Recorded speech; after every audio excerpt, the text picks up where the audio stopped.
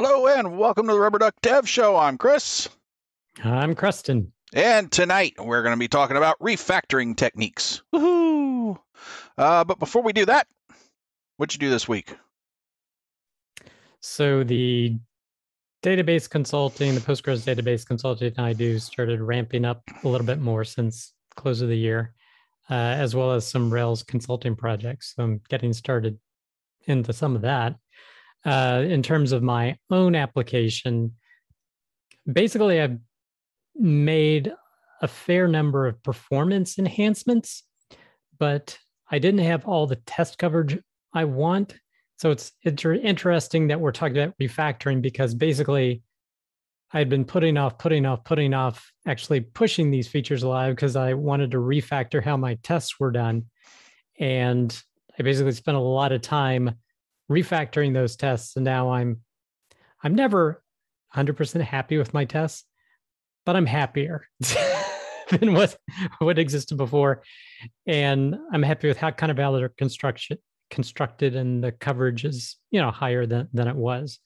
So I spent a lot of time doing that, refactoring and figuring out how I wanted to address adding these new features in. So what'd you do? Well, my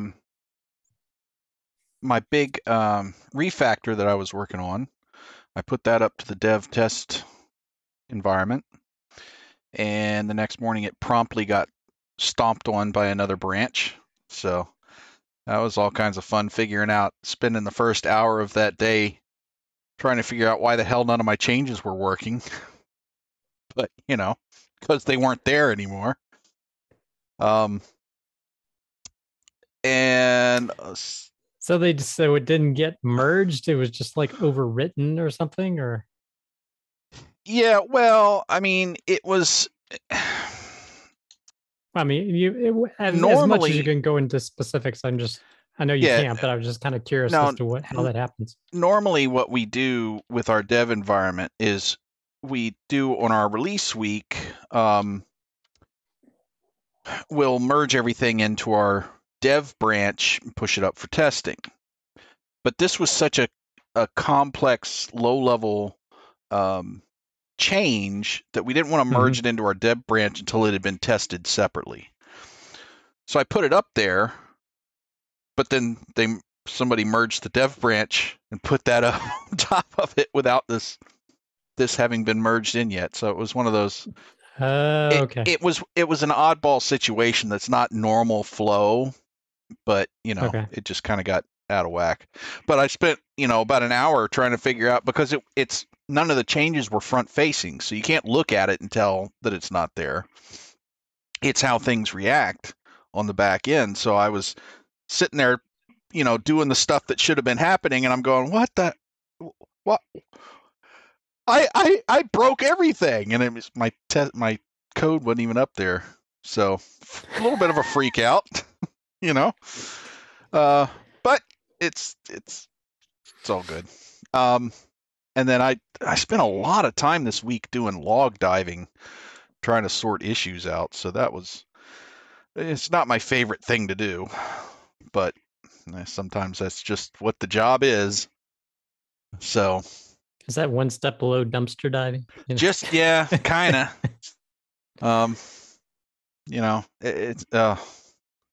It's just not fun looking through all pages and pages and pages of logs.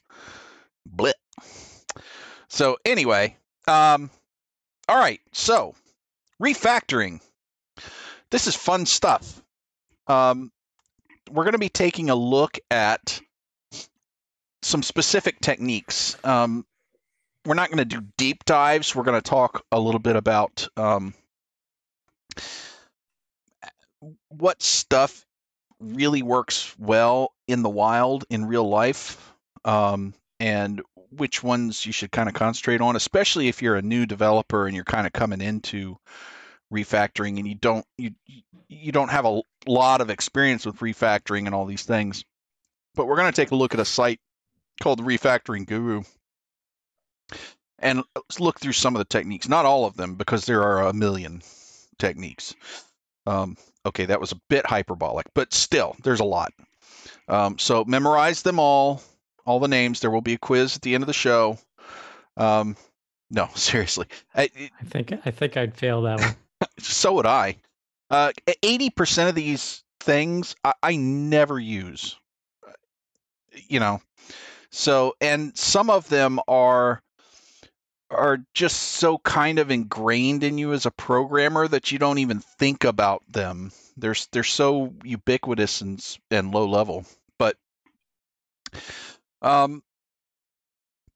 there's a lot of research and academics done on refactoring and the theories of refactoring and how code should be laid out and all that kind of stuff. And it changes a lot. The theories aren't all the same as they were when I was starting programming on my Clay tablet.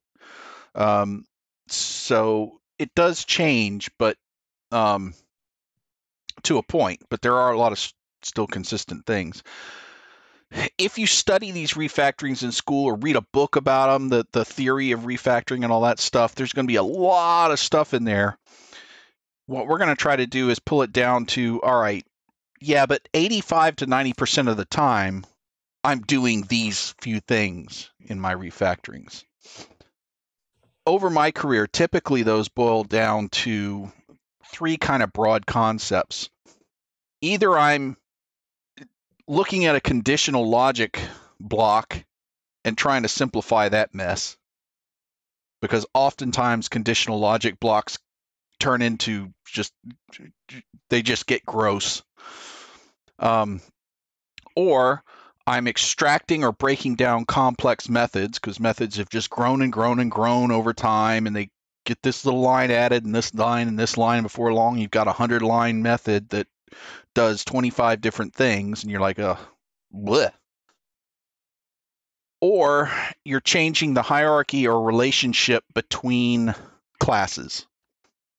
So I'm pulling classes apart that are doing too much, or I'm putting, subbing classes under other classes that really belong to them, or making a super class out of something that needs to be brought up. There are a lot of other refactorings that exist and that can be useful from time to time, but a huge majority of the time when I'm doing refactoring, it's one of those three basic things. Now, those three basic things are pretty broad, and they encompass a number of different refactoring techniques, and we'll look at those specifically, but those are kind of where most of the refactoring goes. That includes both the refactoring as I go, like I'm fixing a bug, I'll do a little refactor here, maybe fix a conditional block that looks really gross around the bug that I'm fixing. Or if I'm taking specific refactoring time and saying, okay, this class is a mess, I'm going to spend a week and refactor it and get it all pretty. So whether I'm doing one or the other, it's still mostly these same broad strokes things that I'm looking at. So let's take a look at the Refactoring Guru. So this website is pretty nice.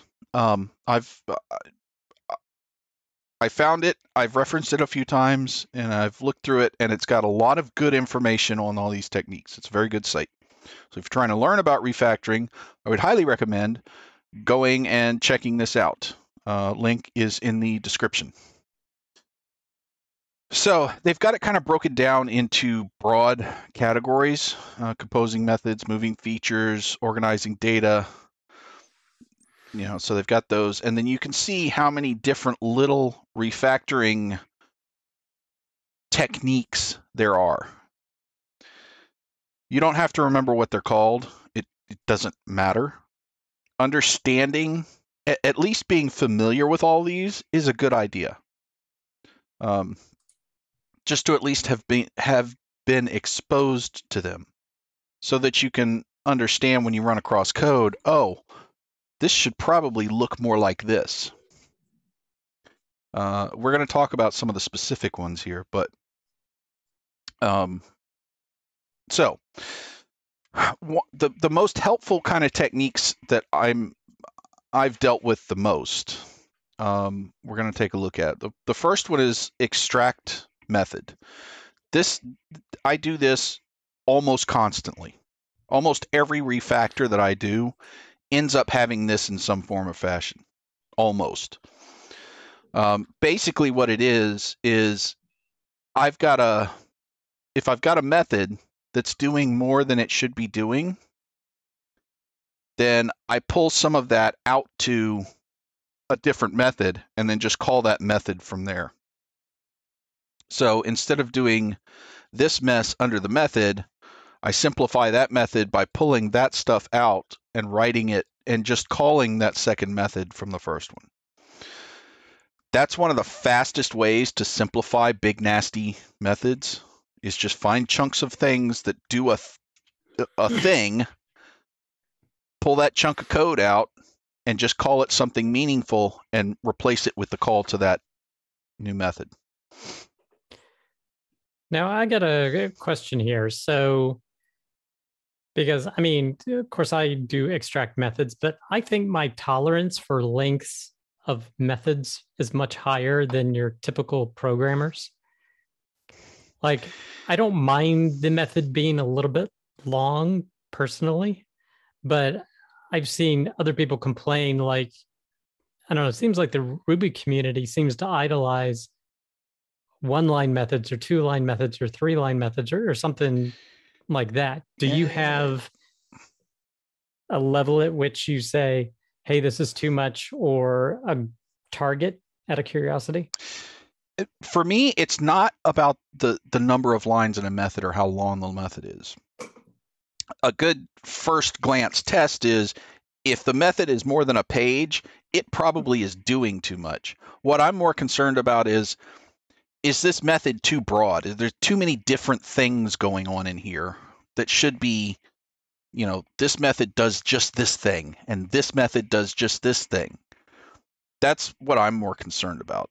Now, I don't like one-line methods most of the time. There's a few exceptions, but for the most part, if it's a one-line method, you've just wasted 2 lines of code with your def and your end. So, just inline it.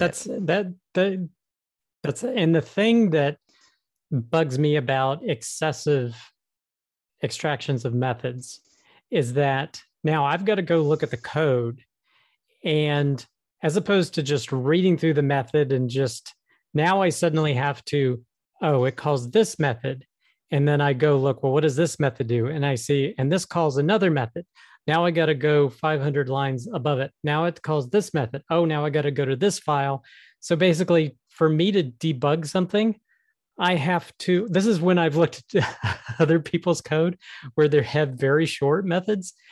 I have to go 6 different hops between files and to understand, okay, this is what's happening and what's causing this problem. Right. And what to change to fix it. So that is a downside of trying to push, small methods, in my opinion. Right. Yeah. And there is, as an overarching thought in the back of your head as you're doing refactorings, there's a fine line between good refactorings and being just too clever for your own good. All the theory of refactoring doesn't necessarily work well in the real world all the time, because you have to worry about readability and maintainability too. If I bring another programmer in, are they going to understand this? So that's a good segue. I'm going to jump ahead to one of the other methods, one of the other techniques, which is rename method. A lot of times when I have that problem you're describing, it's because people, when they extract a method and they're calling a method, they do something silly like this: get SNM. If I'm reading code, I don't know what the hell that means. Don't name it that. Call it get second name. Then I can look at that method and say, okay, I'm calling a method called get second name. I'm pretty sure what that does, right? Well, right. But I'm talking to the point where I'm trying to diagnose a bug. There's some problem. And if the methods are renaming, it doesn't matter what the name is. Yeah. But it's called something. Now I got to go find it. Oh, and there's this one line. Oh, and that calls this, So I'm having to jump 5 different places to find out what the core problem is. Right. So renaming wouldn't resolve that particular problem. But I agree with you. Clear naming definitely helps. Yeah, better because I see understand this code. all the time, this kind of stuff where they've got, like one-letter variable names or calls to some cryptic method name that means nothing except an acronym that this person made up, and they're the only ones that know what it means. I see that stuff all the time, and it's annoying because that's just lazy programming. Spell it out. It's, typing 10 extra characters isn't that big a deal if you're a developer. If it's that big a deal to type 10 characters, you probably shouldn't be developing it because you can't type fast enough. I mean, learn to type. Well, there's also autocomplete. Yeah, I mean, if you're using come an on. ID that does that. So right. So there's just no reason to be doing stuff with these shortened acronymic names unless the acronym is so commonplace, like ID. I know what an ID is, right? That's just part of basic language. So anyway, the extract method is one of the most used things in my arsenal when I'm refactoring. I do that almost all the time.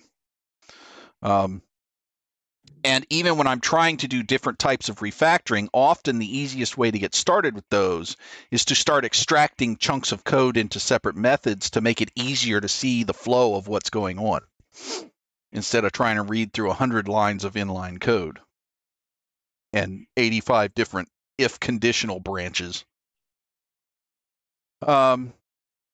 So related to this is extract class. Sometimes what you've got going on in a method actually is so complex that some of it needs to be a completely different class all on its own, because it has nothing to do with what the class is supposed to be caring about that you're working in, right? So a good example of that is that they've got here is that I've got a person that's got a office area code, an office number, and a name, and then it has a method called get telephone number. Well, this telephone number data doesn't really belong to the person. It belongs to the telephone to get linked, or to the telephone number object to get linked to. So it really should be a separate class because it's two different things. And that also makes it easier later to use this telephone number class for something else or link to it in different ways without it being all glommed up in the person class. So it just makes things a lot easier to understand. And it makes things a lot easier to move around in the code. All right, so those are kind of the big things when I'm trying to reduce the complexity of methods. The first thing I do is just start pulling chunks of code out into smaller methods that mean something and that mean only one thing. The next thing that I typically will look at is conditional expressions, because those can get really complex. They can get really difficult to understand. They tend to grow over time because you have an if statement and then there's an else. And then something happens in the field and, oh, there's this little edge case we got to handle. Here's another else. Oh, and then there's this other edge case we got to handle. Here's another else. And before you know it, you've got an if with 25 elses. Each one of those has a nested if, and that's just impossible. So typically there's a few techniques to work through with that. One is look for places where your returns are identical. Like maybe out of those 25 elses, I've got 4 of them that they're different conditions, but they return the same thing. Well, I can collapse those into one conditional to just return that thing. So all of these conditions will return this. So that's one way to start simplifying stuff. Another way is to break out some of the conditionals if they're related into a function that you can then call as the conditional and let it say, okay, if it's this or this or this, it matches this condition. So it makes it a lot easier to read. So like, for instance, here we've got this if seniority is less than 2, or if months disabled is greater than 12, or if is part-time, when I could just call if is not eligible for disability, and that function checks these things, then I know, hey, that's the condition I want to return 0 for. So I'm collapsing a bunch of junk into one simple expression, and then that expression I can go look at if I need to know. But typically, all I need to know is this expression, which is why naming is important. I can read that is not eligible for disability. I kind of know what that means without having to go look at the actual code. And conditional refactoring is, for me, one of the best ways to make code more readable, because most of the time when I have trouble reading code, it's in areas where there's a lot of weird conditionals. Another little tip that I have that makes it just hard to read while it's technically correct. If there's any way to avoid using a not statement, flip it. Do the positive if. Don't use nots, because human brains just have a hard time with that, and it makes the conditional very difficult. And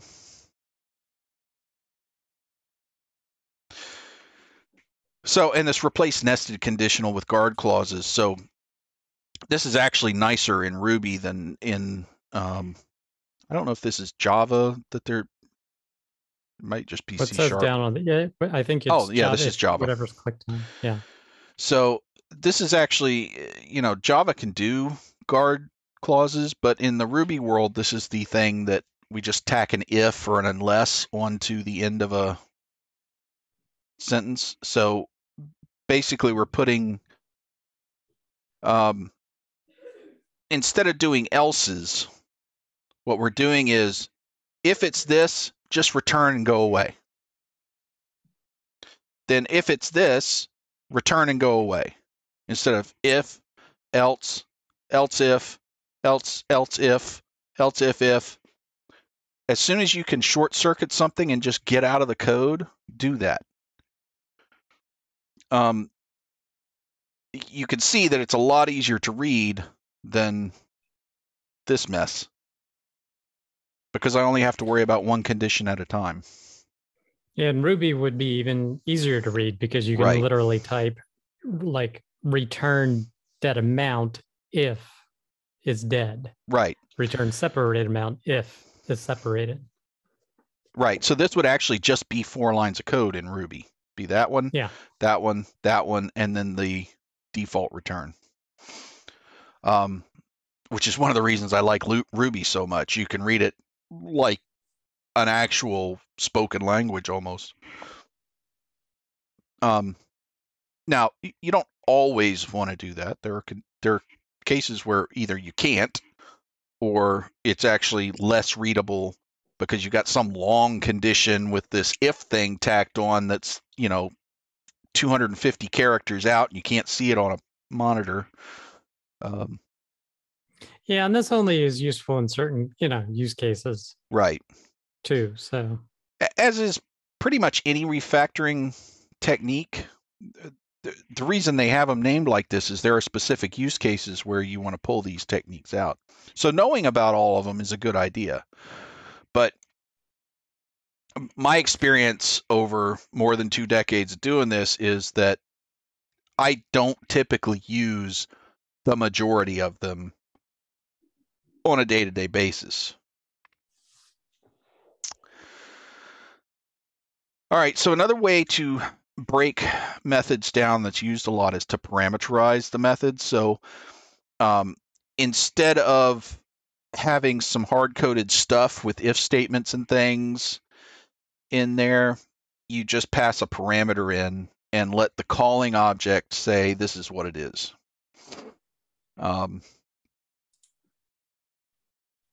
So in this example, there's a 5% raise method and a 10% raise method. Well, I could just make that a raise method and tell me what percentage you want.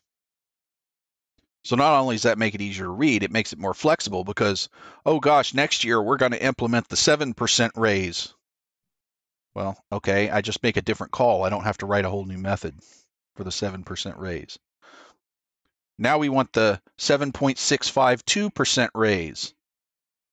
Okay, as soon as I've gotten to that level, well, now I've got 8 million different methods I have to write as opposed to just one. So this is a really good way to simplify the code flow, and this is something that I use a lot, especially this works well in conjunction with extracting methods. So if I extract something from a method where it's being used, I'll take a chunk of code and just kind of extract it to its own method. Anything in there that seems hard-coded, I'll parameterize that because I know that down the road, that's going to make it easier to use that method for something else. And one of the hallmarks of whether you should extract a method or not is, might I ever use this for something else? Might I ever want to call this somewhere else? It's not the only time you want to do it, but if you could see yourself calling that method from somewhere else, you probably want to parameterize some things in there because the somewhere else is going to be calling it different. Otherwise, it would be in the first place. It'd be the same call.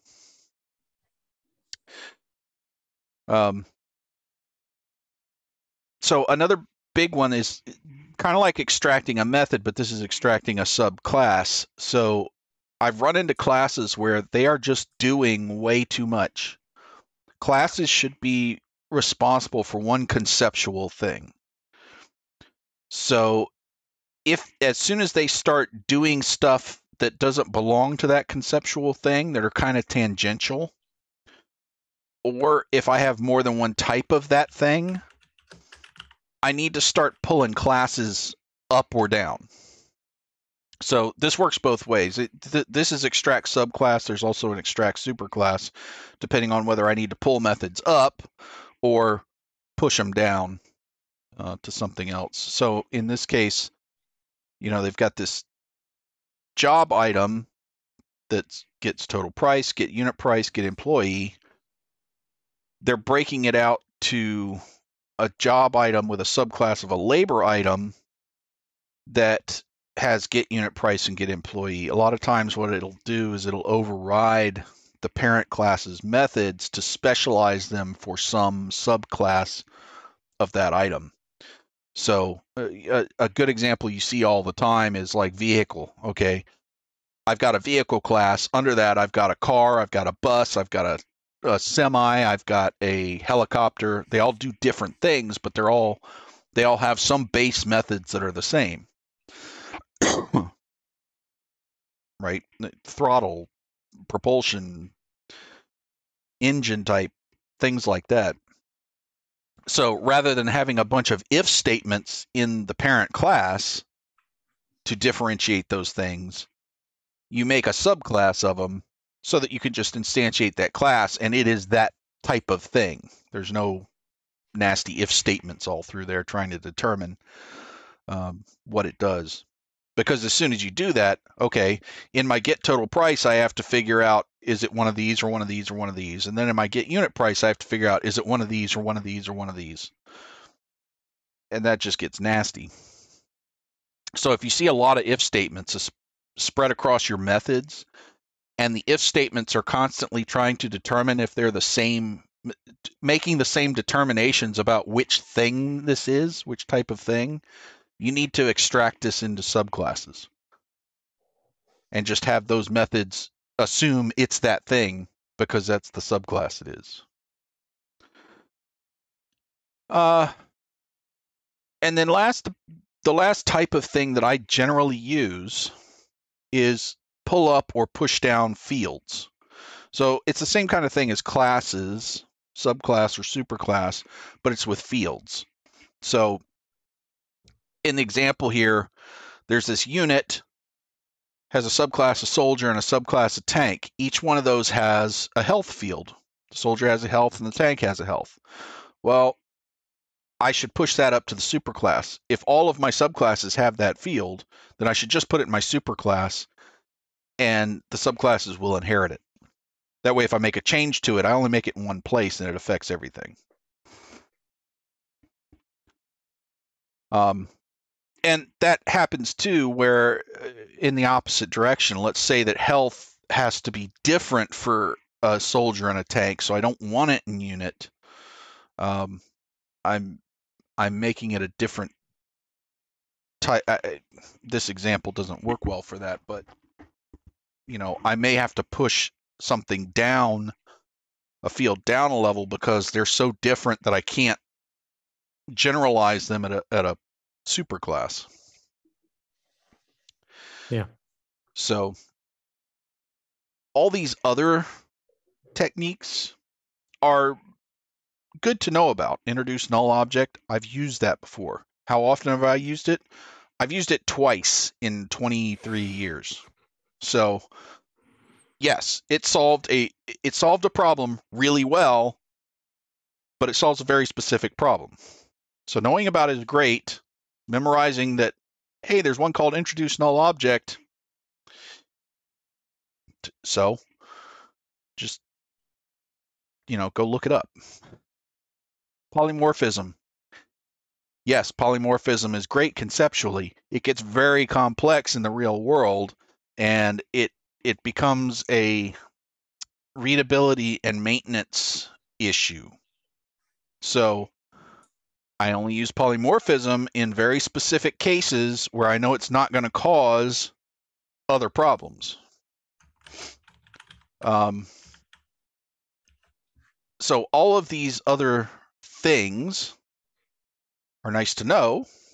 They're valuable, but they're not typically used in my experience. I just don't use them very much. So that's my big soapbox rant on refactoring.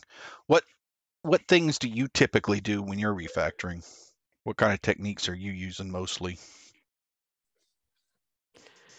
So I guess I'll answer the question a little bit differently because it's something I've been thinking about. It's kind of the approach of when I approach refactoring, because like I said, my tolerance for length of methods is probably higher than most programmers, but I'm kind of like, I let the feature development and the tests that are needed that drives what I'm going to refactor.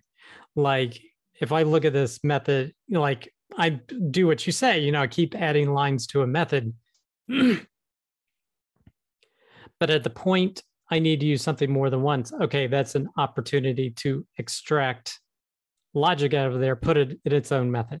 So I kind of wait for the moment until I need to use it more than once. Or if it's going to make testing easier, hey, if I put this in its own method, then I can conveniently call it super fast. Then I'll go ahead and do that. Right, and that's a good point too to bring up is don't refactor early. In the real world, while in theory it's nice to make sure it's always refactored and everything is rainbows and unicorns, in the real world you just don't have time to keep it that way. You refactor when not refactoring is an issue. Not just because, hey, my teacher once said that I should always refactor. In the business world, that costs money. It costs money because it costs time to do these refactoring. So only do it if it's going to make things better. Yeah, and here's the reality is that you know, I came from a systems administrator background, meaning take care of systems, and I had the equivalent of the Hippocratic Oath: first, do no harm. Mm-hmm. Like, don't bring the system down. So I know a lot of programmers are, hey, new feature and add all these new things. To me, every introduction of a new feature is an opportunity to break something. Yep. So I'm hesitant to make changes to code that's, very old and working. So if it's working, even though it may not look the prettiest, it's working. There's no complaints. There's no errors. It's good. Now, the disadvantage, so that's one disadvantage I'll say, like running some of these things, like we had the show on Ruby Critic a few weeks ago. Well, that kind of introduces you, hey, these classes are really complex. And on one hand, that's great to know and have that available. But on the other hand, it kind of makes you want to go in and fiddle with things and make it better. But then, then there's the risk of breaking something if you don't have sufficient test coverage to, make sure you don't break something. Right.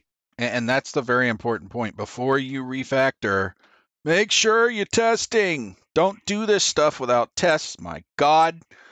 That's just, you might as well just go live in a ditch because you're going to get fired. Refactoring 101. Yeah. Have tests. If it's not tested, don't refactor it. And if you really need to refactor some code, make sure it's tested first. Write the test. Yeah. And then you refactor. Yep. Every episode, harping on the tests. By God, we're going to make some testing programmers if it kills me. But yeah, it's important to do that. It's also important to understand what effects you're going to have. For instance, this refactor I just did, this big one, it was very low level, but I couldn't refactor everything about it because some of it actually had implications to external APIs, customer-facing APIs, and you can't just go refactor those whenever you want to, right? They need some refactoring, but there's more that goes into making those decisions than, hey, this is gross, I think I'll refactor it. Well, yeah, you may have just broken all your customers' interfaces. You got to kind of be careful. So make sure you understand what the implications are of the area of code you're going to be refactoring and what you need to do to protect yourself, your business, and your customers from from screwing things up. I'll just say it like that. Because you can. I mean, if I'd gone and refactored those APIs, we'd have been in a world of hurt. So. Yeah.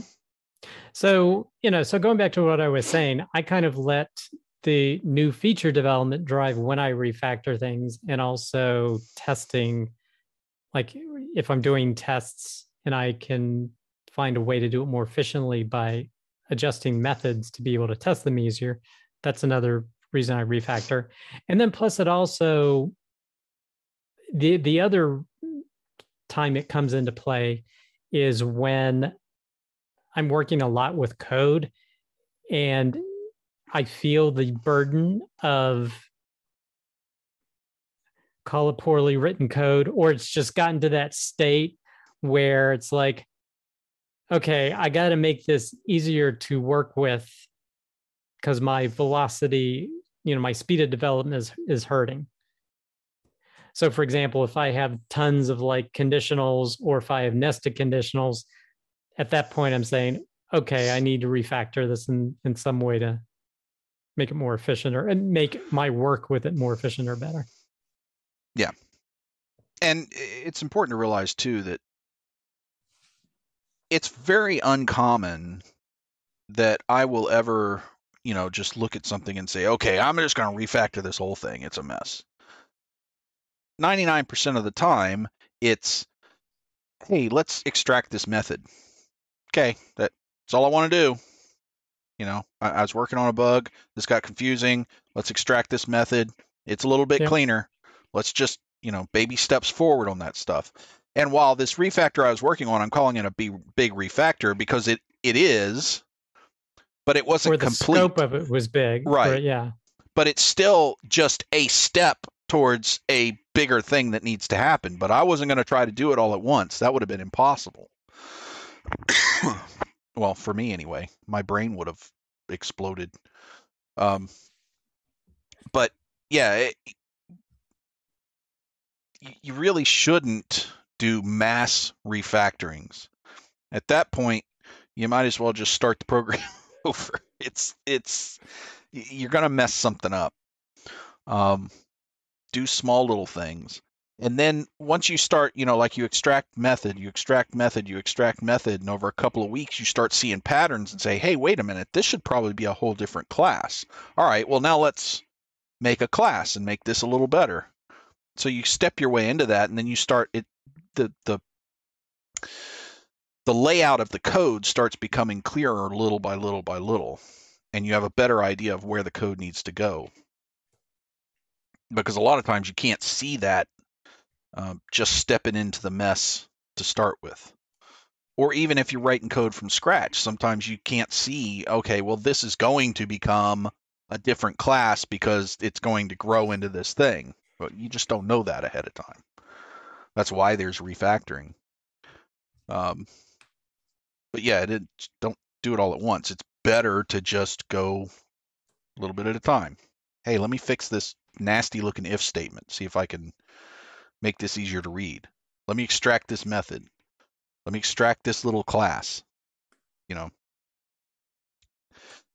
And a lot of new programmers that I've talked to get kind of intimidated by, okay, we got to refactor this. And they're like, oh God, I don't know what, there's 800 different techniques and all this stuff I need to. No, just read the code. If something doesn't read right, if you have a hard time, if you're reading code and then you get to a section, you're like, what the hell does this mean? Dig into that, pull it out, and make a method name so you know what it means. It really doesn't have to be difficult. It's not rocket science. Right. And one of the reasons that I was a little hesitant about the title of tonight's episode I initially was going to call it Refactoring Techniques. I changed it to Refactoring in the Wild because I don't like getting hung up on the techniques. That's not the important part. It's the thought process of, how do I make this code better? How do I make this read in an understandable way? So what the techniques are called and how many of them there are is absolutely unimportant. Understanding what they do and being familiar with, hey, code, in this situation, code looks like this, and in this situation, code looks like this.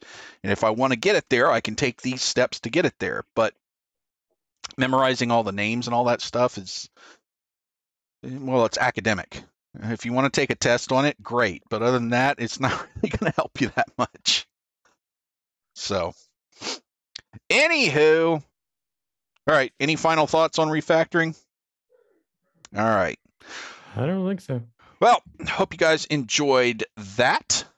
If you did, please make sure and mash that like button and subscribe and follow. And we're on Twitch and YouTube, so you just mash all the buttons and ding all the bells. Every Wednesday night, 8 p.m. for more dev talk. You can join us. You can chat. You can make your feelings known. Next week, you had a topic that you wanted to bring up. What was that? I think it was talking about the Jamstack. So basically this concept of delivering just static HTML pages with JavaScript added in to give it dynamic parts to it, like maybe a contact form or things of that nature, because that's how I'm producing my websites.